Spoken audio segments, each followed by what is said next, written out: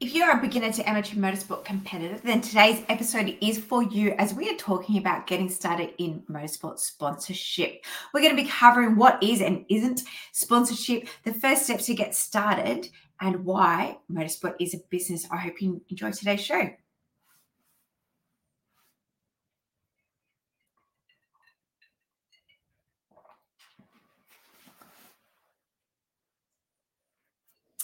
Hello, crew, and welcome to episode 153 of the Motorsport Coaching Podcast. I am your host, Belinda Risley, and today, as my intro stated, we are talking about getting started in motorsport sponsorship. So, for those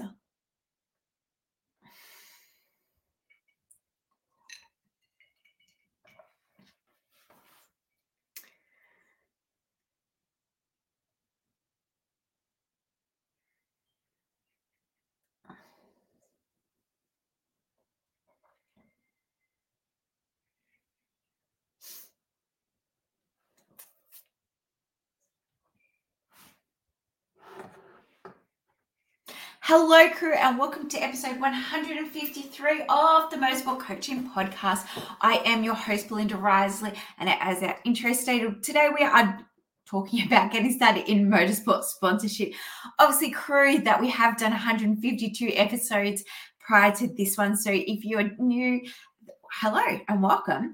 But also, if you're after some more free content, please race back and catch up on those other episodes where we do cover things like motorsport fitness, nutrition, mindset, social media, branding, and public relations.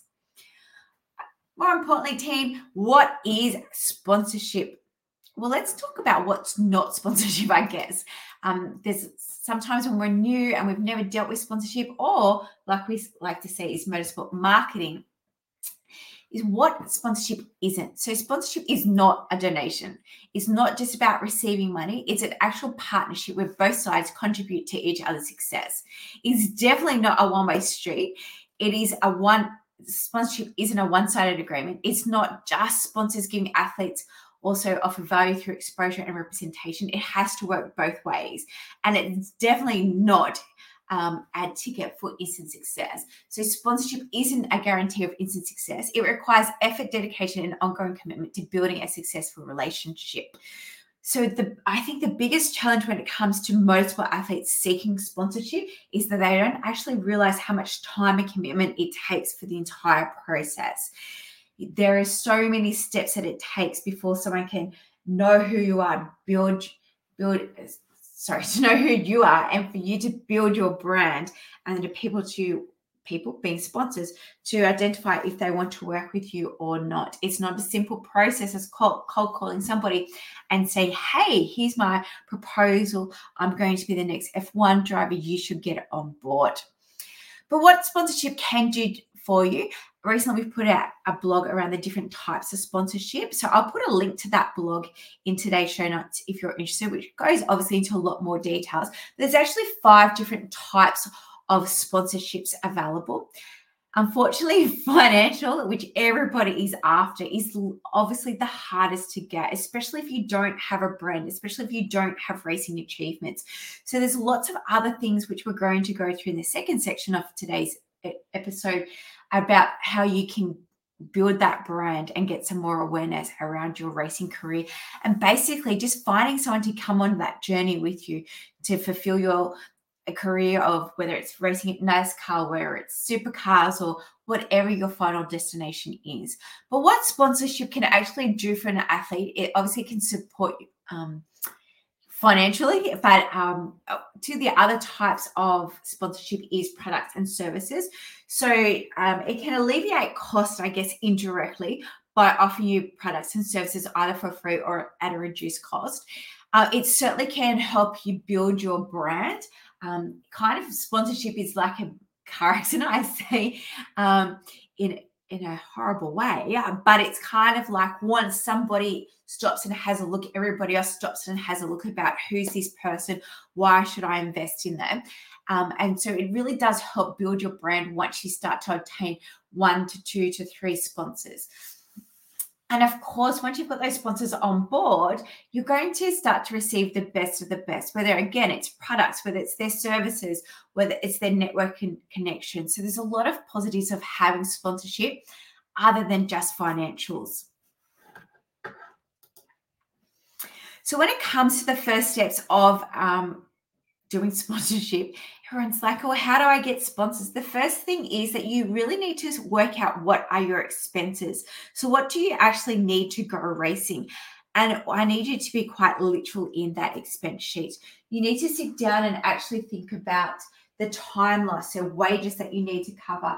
Ideally, you want to cover mum or dad, or if you are the parent of the motorsport athlete, you want to be able to cover your wages as well, especially if you've got a small business. You need to be able to cover things like travel, incidentals. If you've had an accident, race repairs, rebuilding an engine, test days of other categories that you want to try out. So you really need to sit down and take that time collectively as a business. So whether you're a family team or whether it's like you working with a manager, and actually write down all of those expenses that you think that you're going to incur in the upcoming race season. Because there is nothing worse than when an athlete commits to a category and gets halfway through the year and runs out of money. So sometimes when you sit down and write out these expenses, you might be wanting to go and race Formula Ford, but at the end of the day, you might find out that it's too expensive and that it's really not going to be within your budget or within the realistic time frame to actually seek out sponsorship. So you might have to consider other categories that are going to be more suitable for your budget.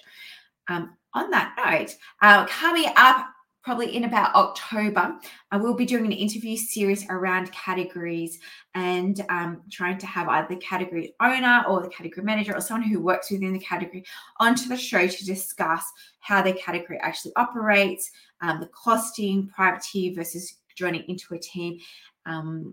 That would hopefully help you with that budget side of things.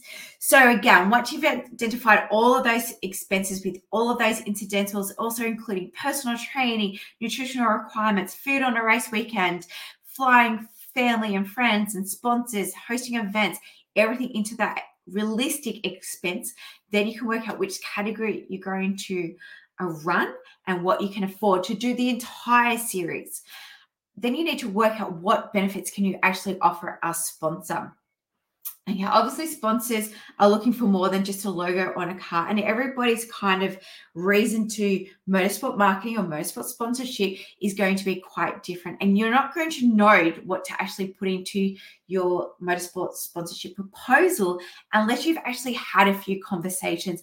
A lot of people kind of get in contact or think that the first step is actually just getting a proposal to somebody. But unless you know what the actual perspective wants and needs are out of that sponsorship or out of that marketing relationship, it's very hard to know what to put into the proposal. So you really need to engage with a prospect. You need to having conversations around what are they wanting to get out of it. Maybe it is just a one round only sponsor, which is fantastic. But again, you need to know how you can work with them, what you can offer them, and how best they're going to get the return on investment. And that you can showcase that to them after the event, which is ideally that then you can go back and then ask them for maybe another round or for some more funding. But at the end of the day, you need to come up with a list of benefits that you can own. Obviously, if you're a small business, there's a lot more opportunities that you can maybe do some conscious depending on what type of small business that you offer. If you don't, then you need to think about your external skills and interests that you have. Are you a chef? Do you like cooking? Can you play the piano? All of those kind of interests and hobbies do still play a very important part when it comes to developing your benefits. So those first 3 steps that you need to decide about motorsport sponsorship before you get started about who is to work out what are your expenses, then what realistically can you race, and then what are the benefits that you can offer that prospect in a partnership over the amount of time that you need to race, whether that's 6 race meetings, whether it's 15, whether it's 35 race meetings, it does not matter. But ideally, you're wanting to have enough budget and benefits to sustain that relationship over that period of time. And then once you've got all of those steps into place, the next thing is to work out how you start promoting yourself to prospects. As we know, motorsport is a business. So for those who've been following me for a long time, I actually do have a course called Motorsport is a Business. But if not, if you're new to my world, then motorsport is a business, guys. As I mentioned earlier on, that motorsport is about motorsport sponsorship, is about motorsport marketing. Okay. And so as a business, you, the athlete, become a business. And so I highly recommend that you set yourself up as a business so that you get an ABN if you're here in Australia. I'm pretty sure it's the same in the US as well. And that, sorry, I just had to have a glass of water for those that are live. And that from that point, you need to do some key components. So number one, you need to start to build your brand. How you start to build your brand, you need to work out what are your values. Okay, what's really important to you? Is it climate change? Is it the economy? Is it, being known to be a BFG, a big friendly giant? Whatever your values are, you need to take the time to sit down and start to write them out, because that's going to help you identify which sponsors to go and seek. This is basically identifying who you are or what you want to be known for as an athlete. And then once you've identified that, then you need to duplicate that, and that being your 30-second pitch, into your bios across all of your social media platforms or platform that you want people to start knowing about you. And you need to include things that are personal as well. Like, are you married? Are you single? Are you still at school? How many siblings do you have? Do you have any fur babies? All of those kind of things we all want to know about. So please make sure you include those. And this is when we're talking about building a brand, is also round about your colors. What colors is going to be your logo? You need to start to develop your story, your why, as to why people should come onto your journey with you. Why should they be investing within you? All of this is encapsulated, about building your brand. And then the second thing is about getting active on social media. So you don't need to be across all of the platforms. I mean, who has time to be across all of the social media platforms? And again, depending on where you're listening in the world, like there's different platforms for different areas these days that are more prominent than others. Excuse me. At the end of the day, as an athlete, it's just important just to be on one. Just one that really resonates with you, and one that doesn't make you feel like you've got to do it. You've got to post something because it's a chore. So just making sure that you identify one social media platform where you can really showcase, again, who you are. Importantly, being consistent, posting regularly. Even if you only race 6 times a year, you're needing to fill that page with content. And there's lots of different ideas that we have every month. We have a social media content planner that we put out, and there could be a focus one month on Instagram, the next the focus is on YouTube, and then the focus is on Facebook, TikTok. Obviously, you get the picture, but each month that does come out towards the end of the month that you can engage. It's about 5 to 6 page PDF documentation that gives you some ideas. It gives you a calendar that you can actually go in and put all your personalized key events, and then you work backwards to fill in all the other dates. Obviously, you put your race dates in, you put your testing dates in, you put in anything, sponsors, obviously, if they've got a launch, if you're attending a sponsored event, and then you can kind of work out how to fill in those missing dates quite easily after that. And then when it comes to getting active on social media, just remember that people want to know who you are. So just be mindful of your core images. For example, on Facebook, in the Facebook profile image, you don't want a photo with you on your helmet or in sunglasses. Sponsors, fans, they want to know who you are, what you actually look like. Okay. And use the platform to tell your story. Maybe it's a rags to riches story. Maybe it's just a story of passion, or maybe you are one of those people that have been gaming and now have come across to the actual real thing. So whatever your story is, please make sure you're telling it across your socials, because that is where the sponsors are going to go and look as well. And the other tip with those socials is make sure that within your handle, so when you're setting up those accounts, try not to put your race numbers. I know it's getting harder and harder these days to try and get the perfect race at the perfect handle. When I say handle, that's like your @ say like mine's @motivate_T. So try not to add the number on the end, because as you can imagine, if you're a prospective sponsor, they're not going to know to look for your race number at the end of the day. And so if they can't find you on social, it could be automatically a cross against your application for sponsorship. And then the third thing about seeking sponsorship is trying to gain exposure. Obviously, once you've got sponsors, it's a lot easier because you can both co-promote. But if you're needing sponsorship, you need to engage with your local press. You need to engage with your commentator. And the most important thing there is you need to network. Whether you're networking, you're joining the local business community, whether you're networking online, you need to be networking on LinkedIn to try and find prospects, again, that are going to follow you and get embraced in your motorsport journey.